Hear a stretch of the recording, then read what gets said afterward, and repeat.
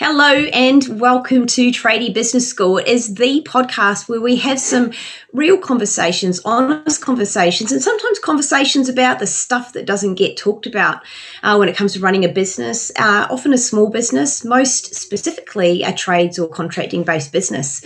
I am here today joined by my wonderful co-host, Michael McNeish. Hey, Michael. Hello, Miranda. How are you doing?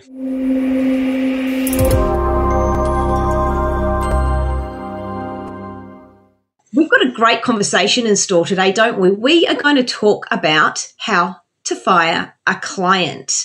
So to kick us off, why would we even fire a client in the first place, Michael? Because they're really annoying, they're not paying their bills, and I don't like them.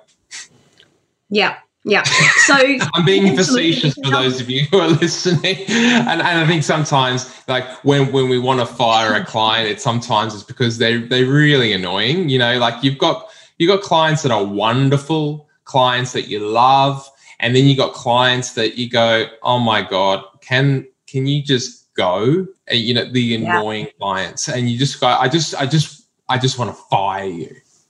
Yeah, it's an interesting thing you raised. It's almost like, and I'm wondering if anyone's noticed this, is there's a bit of an emotional element often to this idea that wanting to fire a client or no longer offer a product or service to a client is that for some reason they're not kind of playing ball in a way that works for your business. So I suppose that'd be one of the first things that I would draw attention to is for what purpose? What is the reason? Why do you want to fire them? So separate out that emotion from the logic of your reason why. It's really important because there could be a number of reasons. You know, it's maybe they're not profitable. They just don't make you money. Maybe the time involved in servicing them is just too much. It's once again not bringing in a profit. Maybe the customer service required is just too much. It's just too hard. What are some of the other reasons you can think of, Michael? I think one of the interesting ones is when you actually don't believe that you can deliver the result that the client wants. So sometimes we take on work and we realize, actually, this is actually kind of beyond what we can deliver. And maybe your business is too small, you don't have the resources in order to deliver that. And it's kind of that breakup conversation that it's not you, it's me sort of element. But, you know, the funny thing is, no matter, like, there's so many reasons. There's, as you said quite rightly, there's, you know, maybe you can't deliver, maybe they're not paying, maybe they're not following the rules of the terms and conditions which you've outlined in the conversation.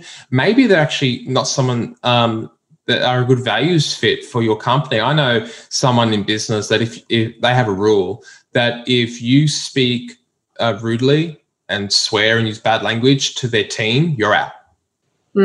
Right, like there are ground rules, and if you don't follow those rules, like there's like racism, for example. If someone's racist or rude or discriminatory, what are your rules for that? And would that be why you would choose to let a client go?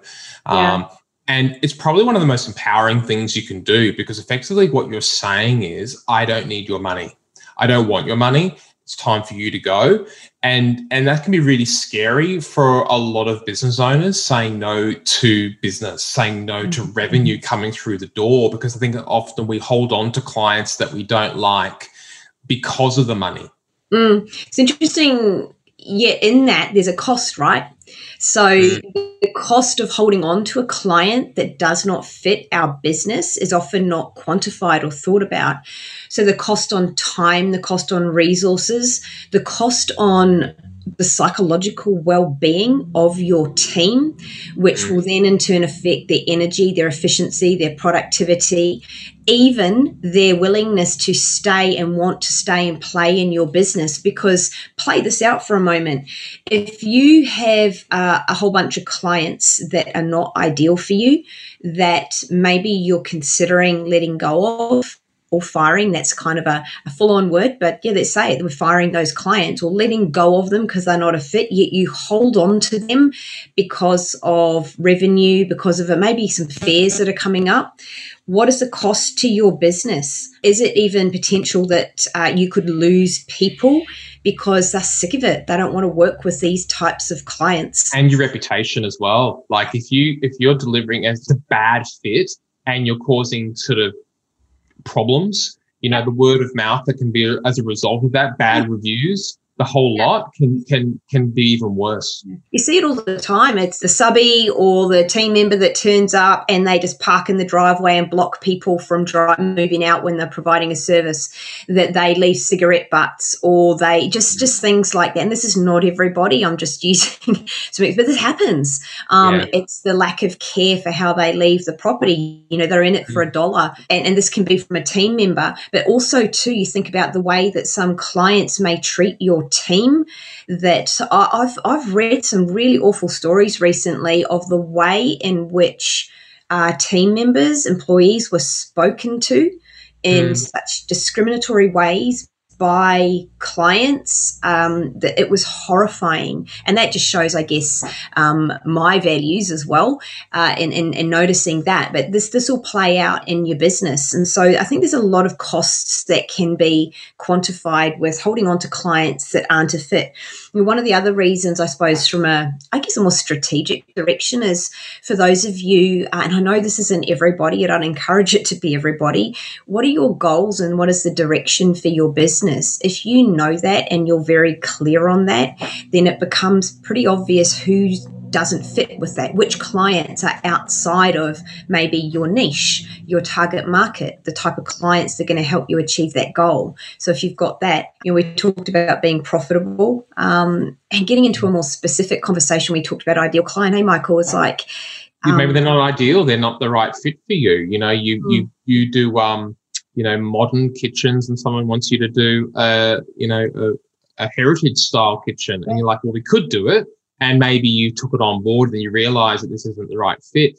I think an interesting way to think about this is, do you often think that in business your clients choose you, right? So you've got the yellow pages, you've got Google, and people are looking for a service provider, looking for a tradie, and you're lucky to win the job. Like you put your quote out there, you put your tender out there, and you won it. Like they chose you, and it's like you are the chosen one. You were selected.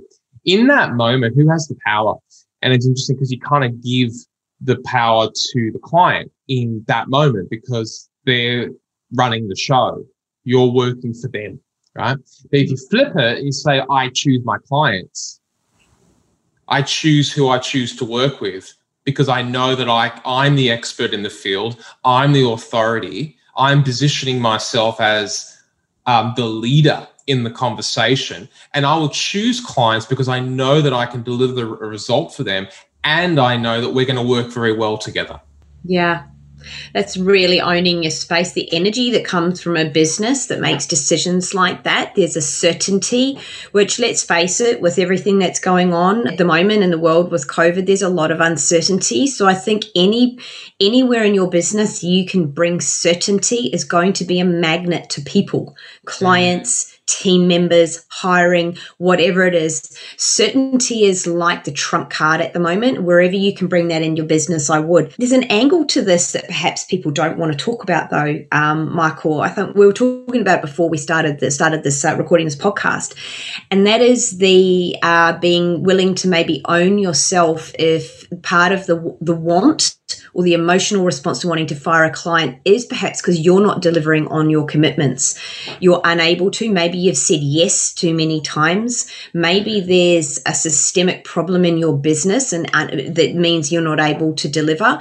And so therefore that's getting, I guess, tagged and redirected onto a client not being a fit because maybe you're a bit stressed out with it all and what's going on. Or maybe you've got too much work on at the moment and the way it's surfacing for you as a business owner is to get a bit stressed by it. And I'm seeing that a lot. We see elements of that in our clients, in our coaching programs, where the pressure builds up, and that can often come out in a response. So I suppose it's the step here is to own and take a really an honest look and own your position in that desire to fire a client. Is it you or is it them?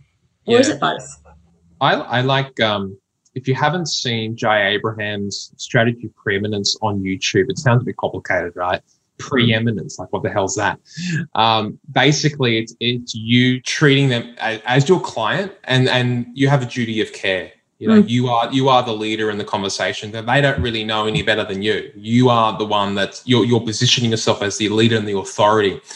And so, if you are wanting to fire a client and let them go because either they're either one of the reasons, you have criteria in your head, you know why you want to get rid of a client, but you want to let go of them emotionally and you want to just like get rid of them, like they're just really pissing you off, right? That's not really demonstrating leadership. That's not really elevating you as an authority in the conversation, because how you let a client go, right, is actually your reputation as well. Yeah. The way in which you have that conversation has a big difference, because you can actually let a client go and win from it. Oh, absolutely. You know, I had this personally happen to me where I got fired by text message, and quite a rude text at that. And it was a really interesting experience. Now, I wasn't part of his plan for his business, and yet the way that it was done was, to me, really below the line. It's like, dude, just tell me. I'm good with that. I'm all over business direction. And if I don't fit it, like, please, honestly, I would give you a high five if you said, hey, Miranda, I'm not going to mow your lawns anymore because I'm going to go and do landscaping. I'm like, cool, go focus and let me know if I can help you. It didn't happen that way. And there's a number of ways that I have seen it happen. And you know, maybe it's the ghosting of the client. Maybe it's the weird text that is those sorts of things. Maybe there is the kind of, well, if I just treat them, if I just ignore them or potentially don't deliver, maybe they'll just leave and not come back. But there's other way. What else have you noticed, Michael? In what context, Miranda? Yeah, like in terms of the ways that people might fire a client that are, I guess, that would put into the bucket of not how to do it. Oh, I think there's so many ways. And I think, let's just keep this there's so many.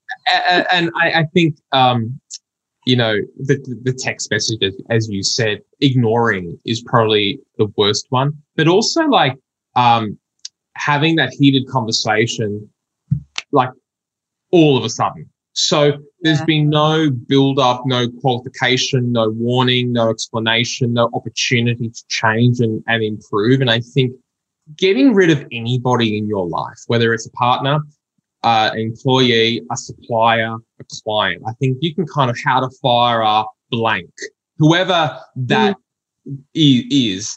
If you were to get rid of a staff member without any performance review, without any explanation of your company values and expectations of the role, right? How will they know how to behave any differently? Yeah. So conversely, like if you've got a client that's behaving badly, or you're not happy with how things are going, and you haven't had the conversation first that, hey, that's actually unacceptable, we don't tolerate that here, and haven't had that conversation, then how will they know any different? Yeah, absolutely. Or shared that we're refining our business direction. This is who we're going to be focusing on, and there may be some changes coming up. We're really excited about our future.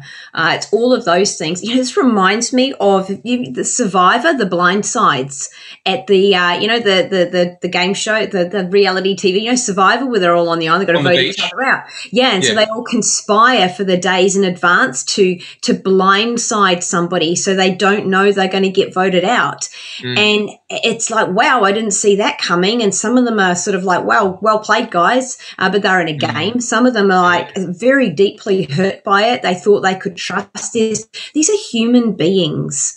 Yeah. Human beings, after all, and you don't know what's always going on for them. So I suppose we've touched on a few topics, but if we were to sort of wrap up with a few tips on how to fire a client in a nice way, in a way that is a good outcome for all sides, what would you? I think number one is actually number one, you want to have a system for how you do it.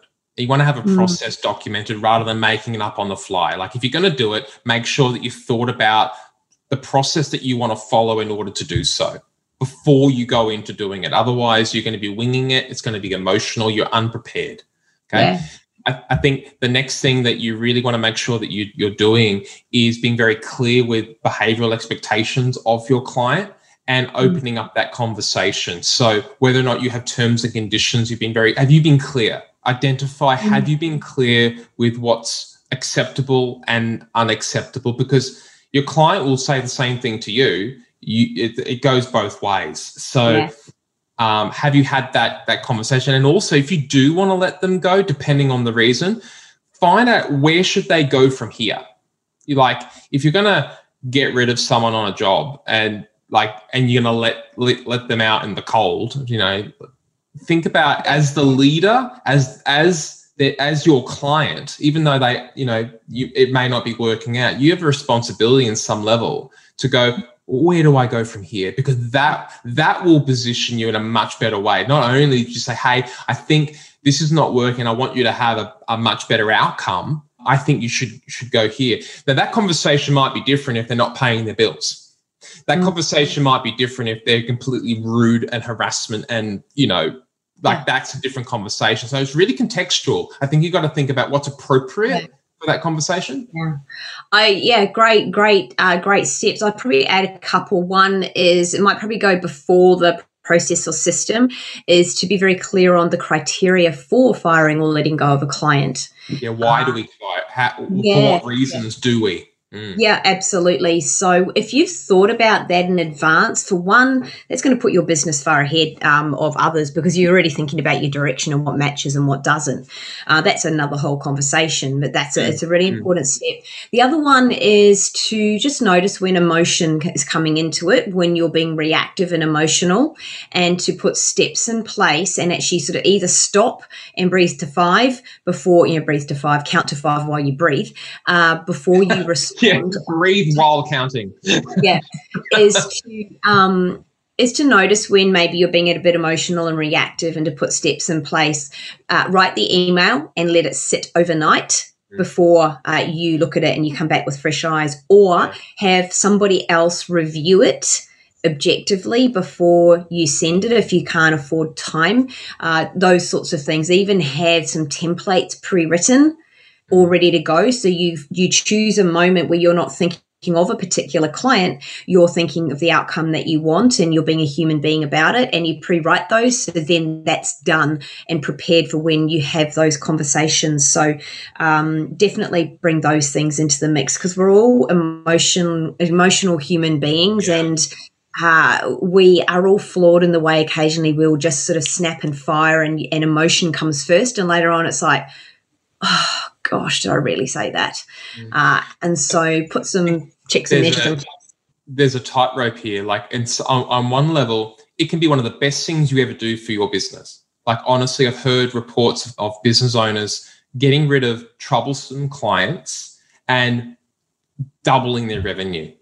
Because they let go of this angst, their team morale improved. They were able to help more people, and as a result, they were focusing on the good rather than the bad. So their business was growing. But also, I've noticed that some people sort of pull the trigger sort of too much, and they start willy-nilly firing clients because they go, "Oh, you're not the right fit. Oh, you're not the right fit. You're not the right fit," and then they have no clients. Yeah, I know. And it's sometimes, sometimes people could be a little unsure. I would encourage you, if you're listening today, and there's a couple of things, and I know in our coaching programs, we have these conversations within our community regularly. We're there to support each other, to bounce ideas off. Outside that, though, there's a great opportunity for all of you listening, and that is to use a community that is available to you freely, which is the tradies and oh goodness, Michael, I'm getting the name General wrong. Contractors Global. That's it, global. Tradies and General Contractors Global. Contractors. I know, sometimes my brain goes faster than my mouth.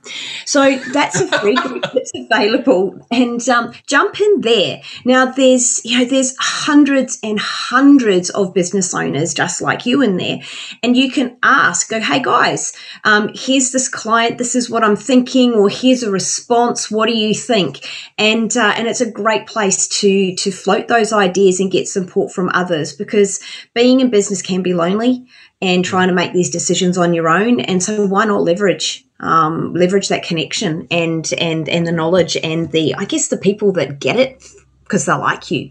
So there'll be a link somewhere around this podcast where you can find the group. Look for a button up, down, below, or sideways. It'll be there, and jump on over.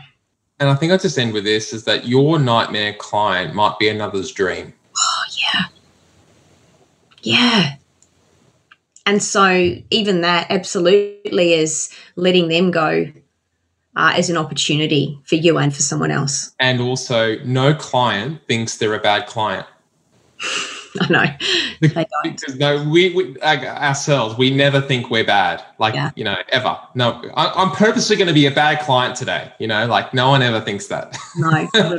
So there you go. Trust this episode has served you. We've covered all sorts of things here, the reasons why you might fire somebody, some tips on how to do it. And if you've got any questions or any other ideas that you would love to add, then just drop them in the comments below or in the group, wherever you're watching this. And we would love to hear from you.